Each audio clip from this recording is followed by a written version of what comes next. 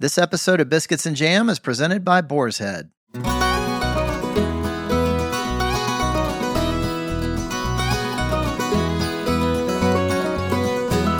Welcome to Biscuits and Jam from Southern Living. I'm Sid Evans, editor-in-chief of Southern Living magazine, and some of y'all may know that I grew up in Memphis, Tennessee, a town that takes its barbecue seriously. Well, this week I'm talking with a father and son who are as serious about barbecue as anyone in the South.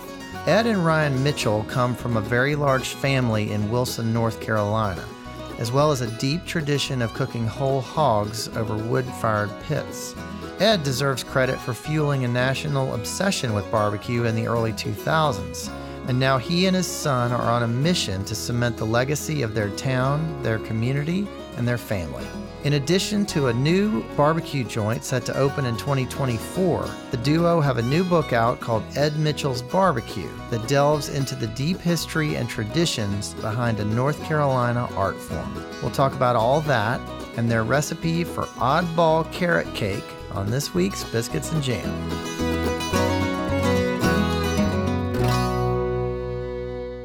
Ed and Ryan Mitchell, welcome to Biscuits and Jam. Glad to be here, man. I love the title, by the way. Thank you. Well, listen, I want to just start by saying congrats on the book. It's called Ed Mitchell's Barbecue, and it looks great. It's beautifully done, and this was clearly a labor of love. No doubt, man. No doubt. 100%, man. Labor of love. We inked this deal in 2016, man, so it took us 7 years to get where we are. Get to this point. Wow, long time coming. Long time. Yeah. Well, Ed, let me start with you. As someone who's spent so much of his life on the craft of barbecue, what did it feel like to pick up the first copy of this book and hold it in your hands? Well, it was exciting. As I said before, it's been a long time coming. Been on a journey so long, then finally got to the end of the road and could pick up a book and says, okay, here it is. So that was refreshing for me. Yeah, I'm sure it was. Well, Ryan, let me ask you something. There's a picture of you and your father on the cover in front of a big spread. What can you tell me about that picture and where it was taken?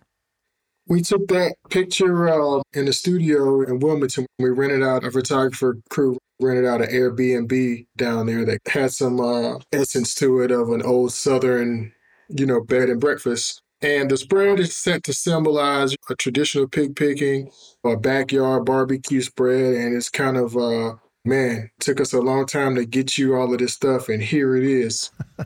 I hope you enjoy the moment. Yeah. So we tried to cover everything in that photo. Well, it seems like a great symbol of everything that's in this book because there's so much in here, so many stories, so many great recipes. Yeah. Ed, this book is really about your life story, but it's also about the whole Mitchell family and everybody who contributed to your story. Why did you want to have so many different voices and perspectives in the book? Well, because it basically took all of them and all of us to get where I am. Everybody played their role and had a real good portion of whatever went down. For me, I am where I am because of their contributions. I wanted everyone to know about that. Well, Ed, who are some of the people just off the top of your head that contributed to the book? I tell everybody that I'm the lead singer of the group, but I got 3 other backup singers, and that's my brothers and my mom. They knew exactly how to do the art of cooking whole hog barbecue and what needs to be done and techniques that need to be done. And so I wanted all that to be shown. Well, I'm wondering if you can tell me a little bit about growing up in Wilson, North Carolina. It seems like almost everyone there is a cousin of yours.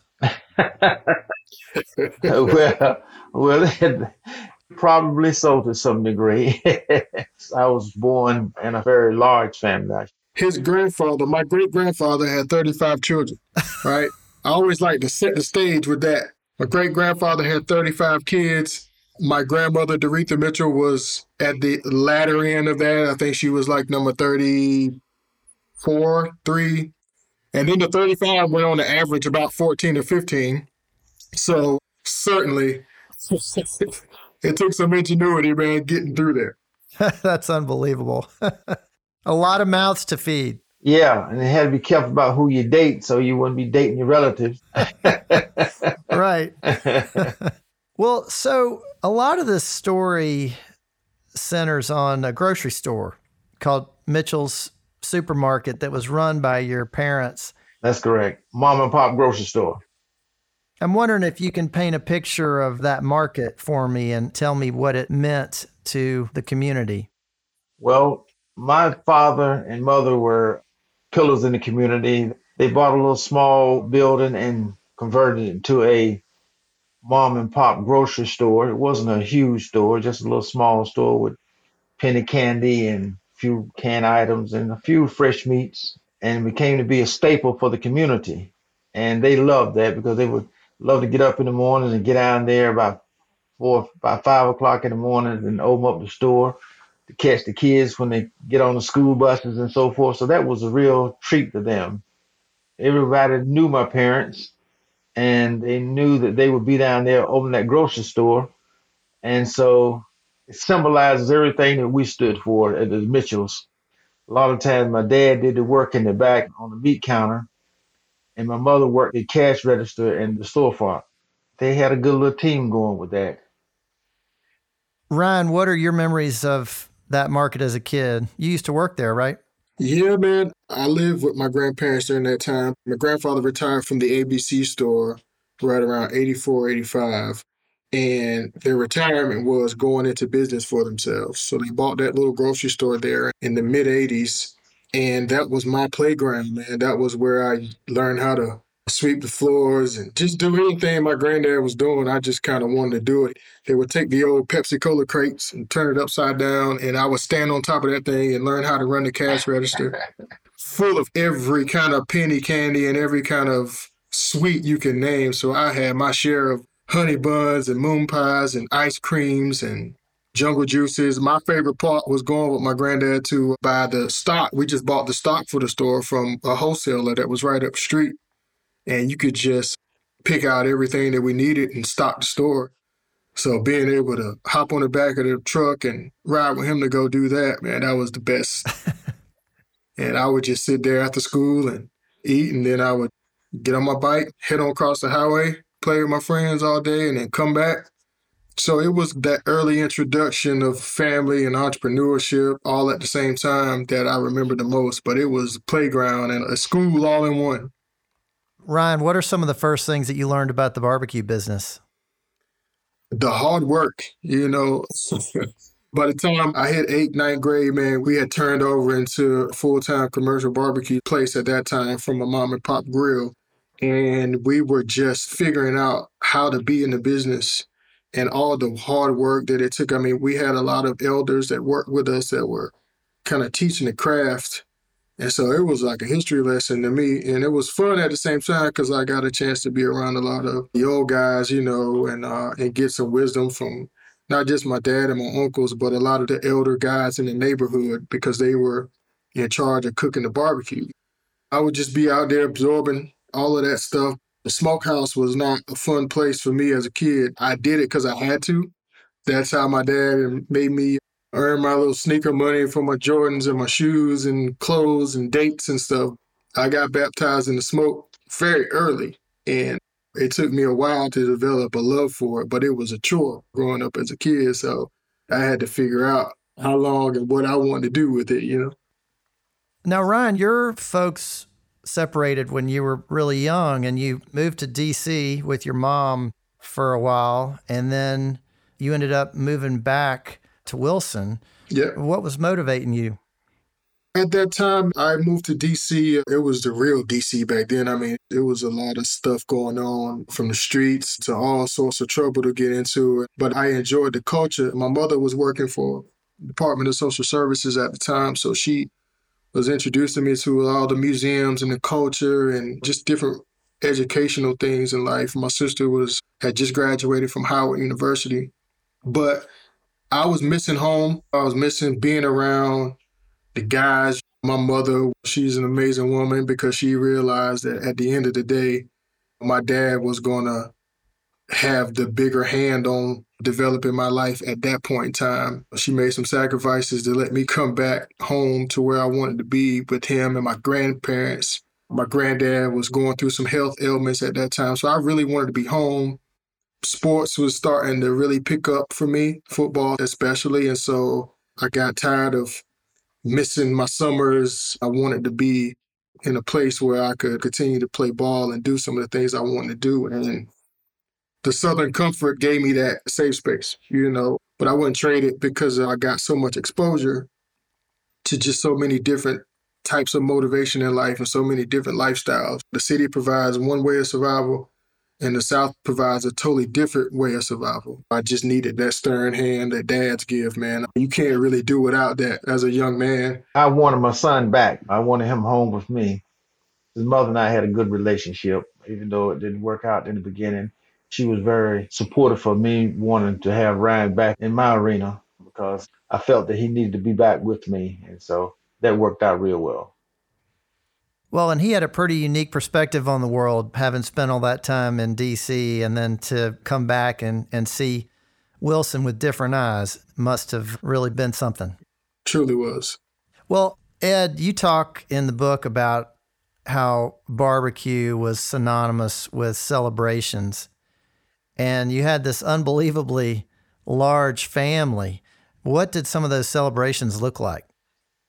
Well, they were good times by having parties, what they call get-togethers. Family members get together and have a little get-together party, and all different kinds of people would come because I had uncles also that was excellent moonshiners, and so they would be able to come and hook up with us, and somebody would make a good batch of moonshine, and we have some barbecue going, and family members get together, have these house parties.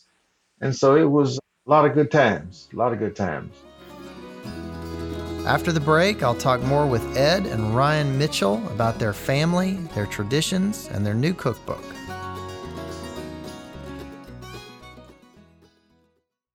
This episode of Biscuits and Jam from Southern Living is presented by Boar's Head, introducing Sweet Bee's Honey Barbecue Glazed Chicken, a new classic flavor available only from Boar's Head that brings the celebrated traditions, signature flavors, and iconic taste of sweet honey barbecue to your local deli. Inspired by famous barbecue joints and the aficionados who know the reward is worth the wait, comes an authentic experience that can only be from Boar's Head. Made with premium ingredients, this slow-roasted chicken is delightfully sweet with notes of honey and perfectly balanced with savory hints of hickory smoke. Honey drizzled and barbecue sizzled. Ask for freshly sliced Sweet Bee's Honey Barbecue Chicken during your next visit to the deli counter. Boar's Head. Compromise elsewhere. Mom deserves the best, and there's no better place to shop for Mother's Day than Whole Foods Market. They're your destination for unbeatable savings, from premium gifts to show-stopping flowers and irresistible desserts. Start by saving 33% with Prime on all body care and candles. Then get a 15-stem bunch of tulips for just $9.99 each with Prime. Round out Mom's menu with festive rosé, irresistible berry chantilly cake, and more special treats. Come celebrate Mother's Day at Whole Foods Market. Welcome back to Biscuits and Jam from Southern Living. I'm Sid Evans, and today I'm talking with legendary pitmaster Ed Mitchell and his son, partner, and co-author Ryan. Ed, I want to ask you a little bit about your mother. A lot of this book is about the male cooks in the family, but tell me about your mom and what she taught you about cooking. Well, the fact of the matter that the true pitmaster was my mother. I mean, she was the cook. She could do it all. So I've learned a great deal from her. Now, the funny thing about that is that I didn't really enjoy cooking because I always thought that was like a girl's job, but my mom insists on teaching me how to cook different things. And so I had to do what she said do when it comes to preparing different types of side dishes that she taught. She handed down to me different recipes. But the barbecue skills came from my father's side and my grandfather and uncle's side. I would always love to hang around those guys because that would sort of instill that I was being a part of manhood. I was coming up with a firm hand of being around men. And plus, even though a lot of my family members partake in drinking, there was no drinking around the women folks. Oh, really? Oh, yeah, we would have our little get together, the men would. My uncle was a fantastic guitar player, so we would play the guitar and they would pass around the moonshine to see who had the best batch that year. I really enjoyed that part of the structure of my life. But I didn't realize that I was fortunate enough that I learned all the techniques of cooking these things that was needed for the barbecue, like the collard greens, the potatoes, and the yams, and coleslaw, and mac and cheese. And I learned all that stuff, but I got that from my mom. The good part about that is that when time began to move about, I learned to incorporate the size along with the meats. And so I never forget, unfortunately, when my father passed and I was stepped into the gap and I was cooking a meal for my mom and she wanted some barbecue and she wanted to cook some greens and I prepared that particular late lunch.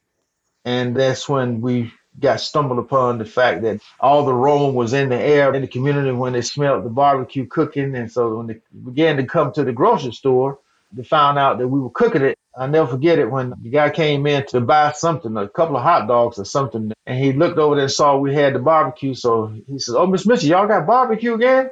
And so my mother looked at me and I nodded my head, "Yeah, we got some. Go and sell him some, you know." But that's how we got started. As I began to cook it and sell it to the community, it began to spread. And my mother said one thing that stuck to me that really is a foundation of where we are today. She looked at me and pointed her finger at me and says, "You start cooking this barbecue and cooking these greens like I taught you how to do, you'll be surprised how much you're going to be successful with this." And lo and behold, there it was. Well, she was right about that. You know, there's a great line in the book. Zella Palmer, who helped y'all write this book, calls her the nucleus, the conductor, and the oracle of the family. Oh, yes. Oh, yes, yes. So she could see the future. Yeah, she nailed it right. Yes, she did. Yes, she did. Ryan, when you think about your grandmother, what are the recipes that really stand out the most? Oh, man. I'll start in the dessert section. It's going to be the carrot cake. My earliest memories of all the amazing things she made started before we got into the barbecue business. And that's kind of how some of the seafood items made its way into the book. My grandfather was a huge fisherman. My early childhood days, we would get down to the river and get out to the pier, go fishing, and we would bring fish back. And my grandmother would clean the fish, cook them up, fry them, and make salmon croquettes and fried fish and shrimp and cornbread. My love for seafood started right then. And then we move over to the chocolate cake and the carrot cakes. I would finish it off with desserts, man. And she never poured a bunch of sugar on. She would have these preserves in the refrigerator, old mason jars of peaches, pears, carrots, squash, apple, and she would stew that stuff down and she would use those serums as like sweeteners. She made almost everything from scratch, almost everything from her and her church friends' gardens. That was very special for me as a kid. You didn't have to label anything organic. Right. It was all coming from somebody's house garden or something. How do you pronounce her name? Doretha. Doretha. So there is a great recipe in the book for that carrot cake, and it's called the oddball carrot cake. Yeah, yeah. What makes it oddball? Well, in Southern Black church culture, we feed the congregation after church is over on multiple Sundays. And so it's not a competition, but it is a competition. The mothers of the church, the elders of the church take their dishes very serious, right? So they all compete with who has the best this, that, and the third. And so my grandmother's cakes and her desserts were always the most sought after thing after church service. And the way she made her cakes stand out was she used yellow icing on her carrot cake, right? And so that's how the pastor and his VIPs knew, okay, when you get in line, You're going to sneak over there to that cake with the yellow ice, and that's Mother Mitchell's cake. We call it the oddball carrot cake because it stood out with the yellow ice, and nobody was using colored icing on their carrot cakes.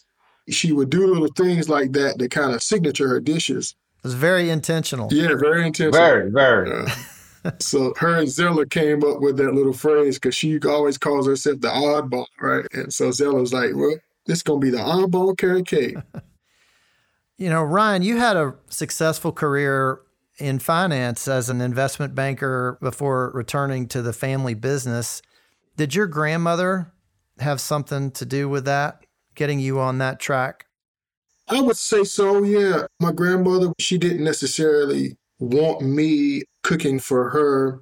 We got into the restaurant business from trauma, out of pain, out of place of therapy almost. And her memories of cooking on plantations and cleaning homes in those environments where she didn't want to be cooking and cleaning homes, that kind of stuck with her. But she fought through all of that to create a business out of it, right?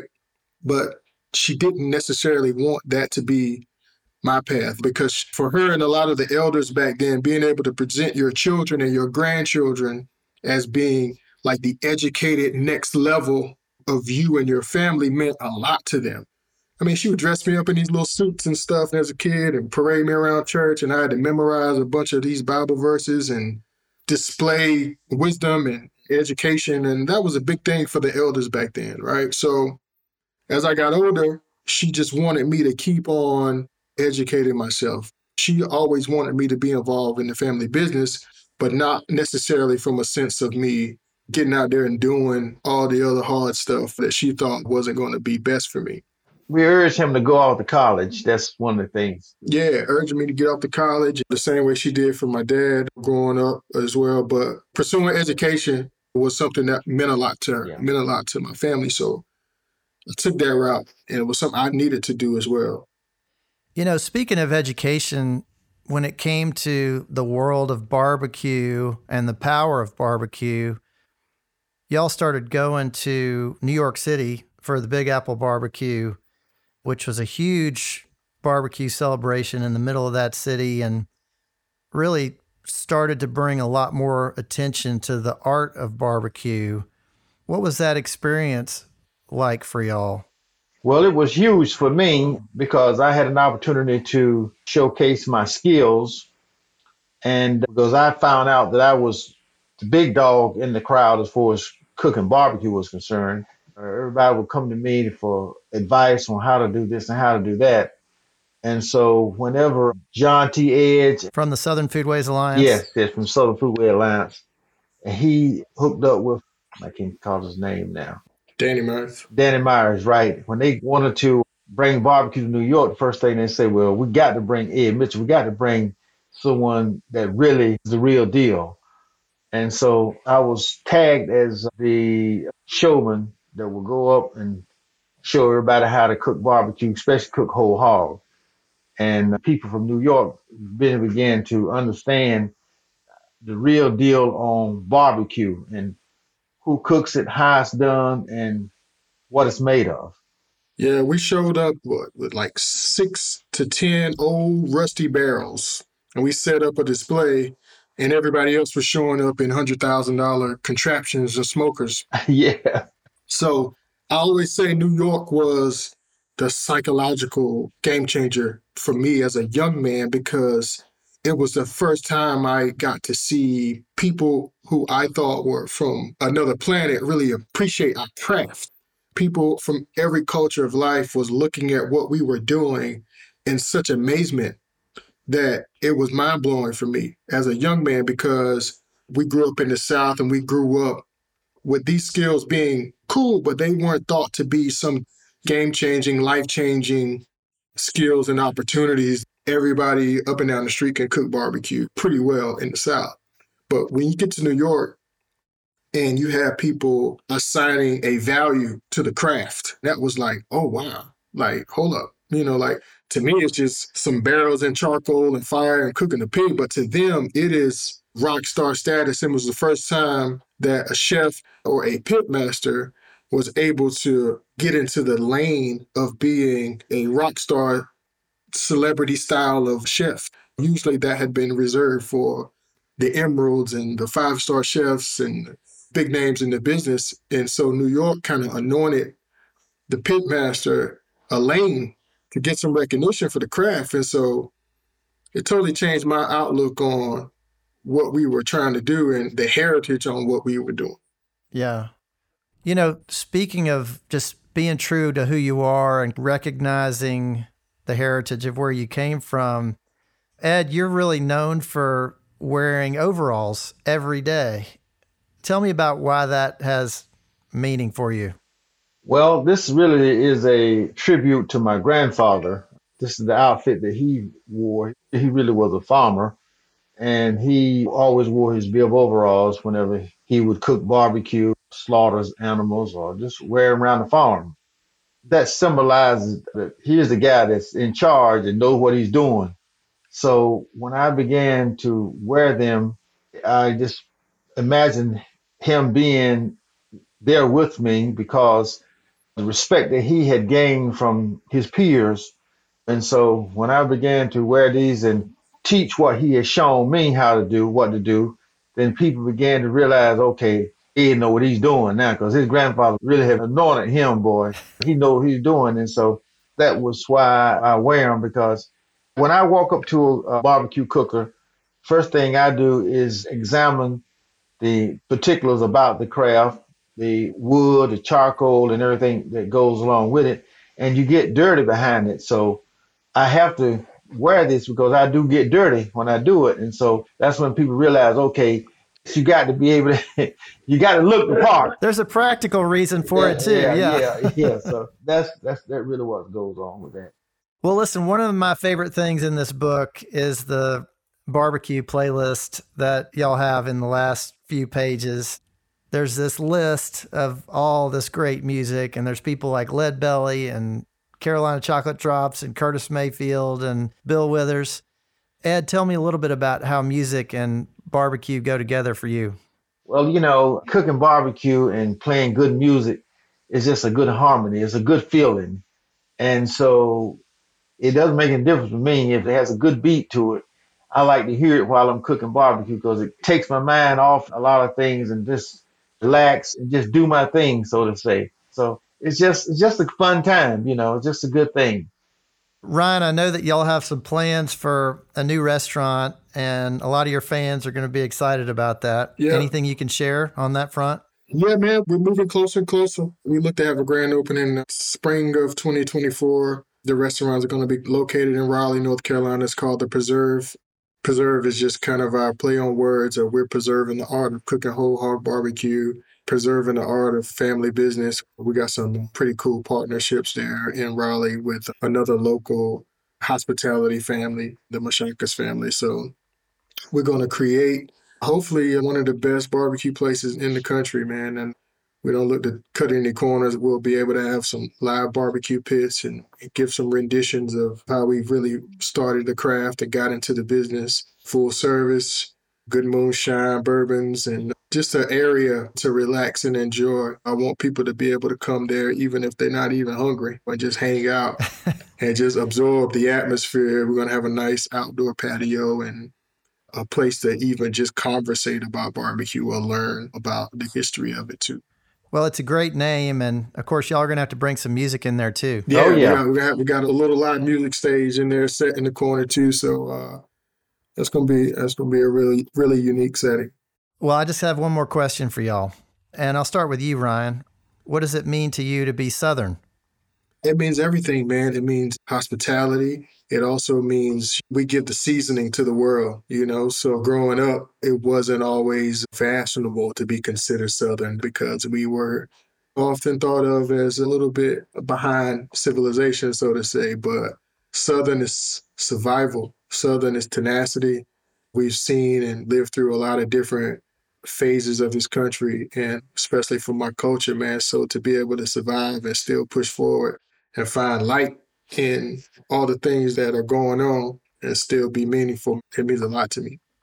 So I wouldn't trade it. Ed, what about you? Well, I was born and raised in the South, and that's just who I am. What you see is what you get, is what I tell people. Nothing fancy about old Ed. I'm true and blue. I try to keep it as simple as I can and try to be as straight as I can. And I just like good people. It don't make a difference who you are. So that's what makes the Southern part for me. Well, Ed and Ryan Mitchell, congrats on the book and congrats on the restaurant. And thanks for being on Biscuits and Jam. Thank you so much, man. It was an honor. And love that title, Biscuits and Jam, buddy. Yeah, that might be on the menu, man. I hope so. Thanks for listening to my conversation with Ed and Ryan Mitchell. Southern Living is based in Birmingham, Alabama. Be sure to follow Biscuits and Jam on Apple Podcasts, Spotify, or wherever you listen. And we'd love your feedback. If you could rate this podcast and leave us a review, we'd really appreciate it. You can also find us online at southernliving.com/biscuitsandjam. Our theme song is by Sean Watkins of Nickel Creek. I hope you'll join us next week for my conversation with Lucas Nelson, a country rocker with a famous dad who's busy making a name for himself. We'll see you then.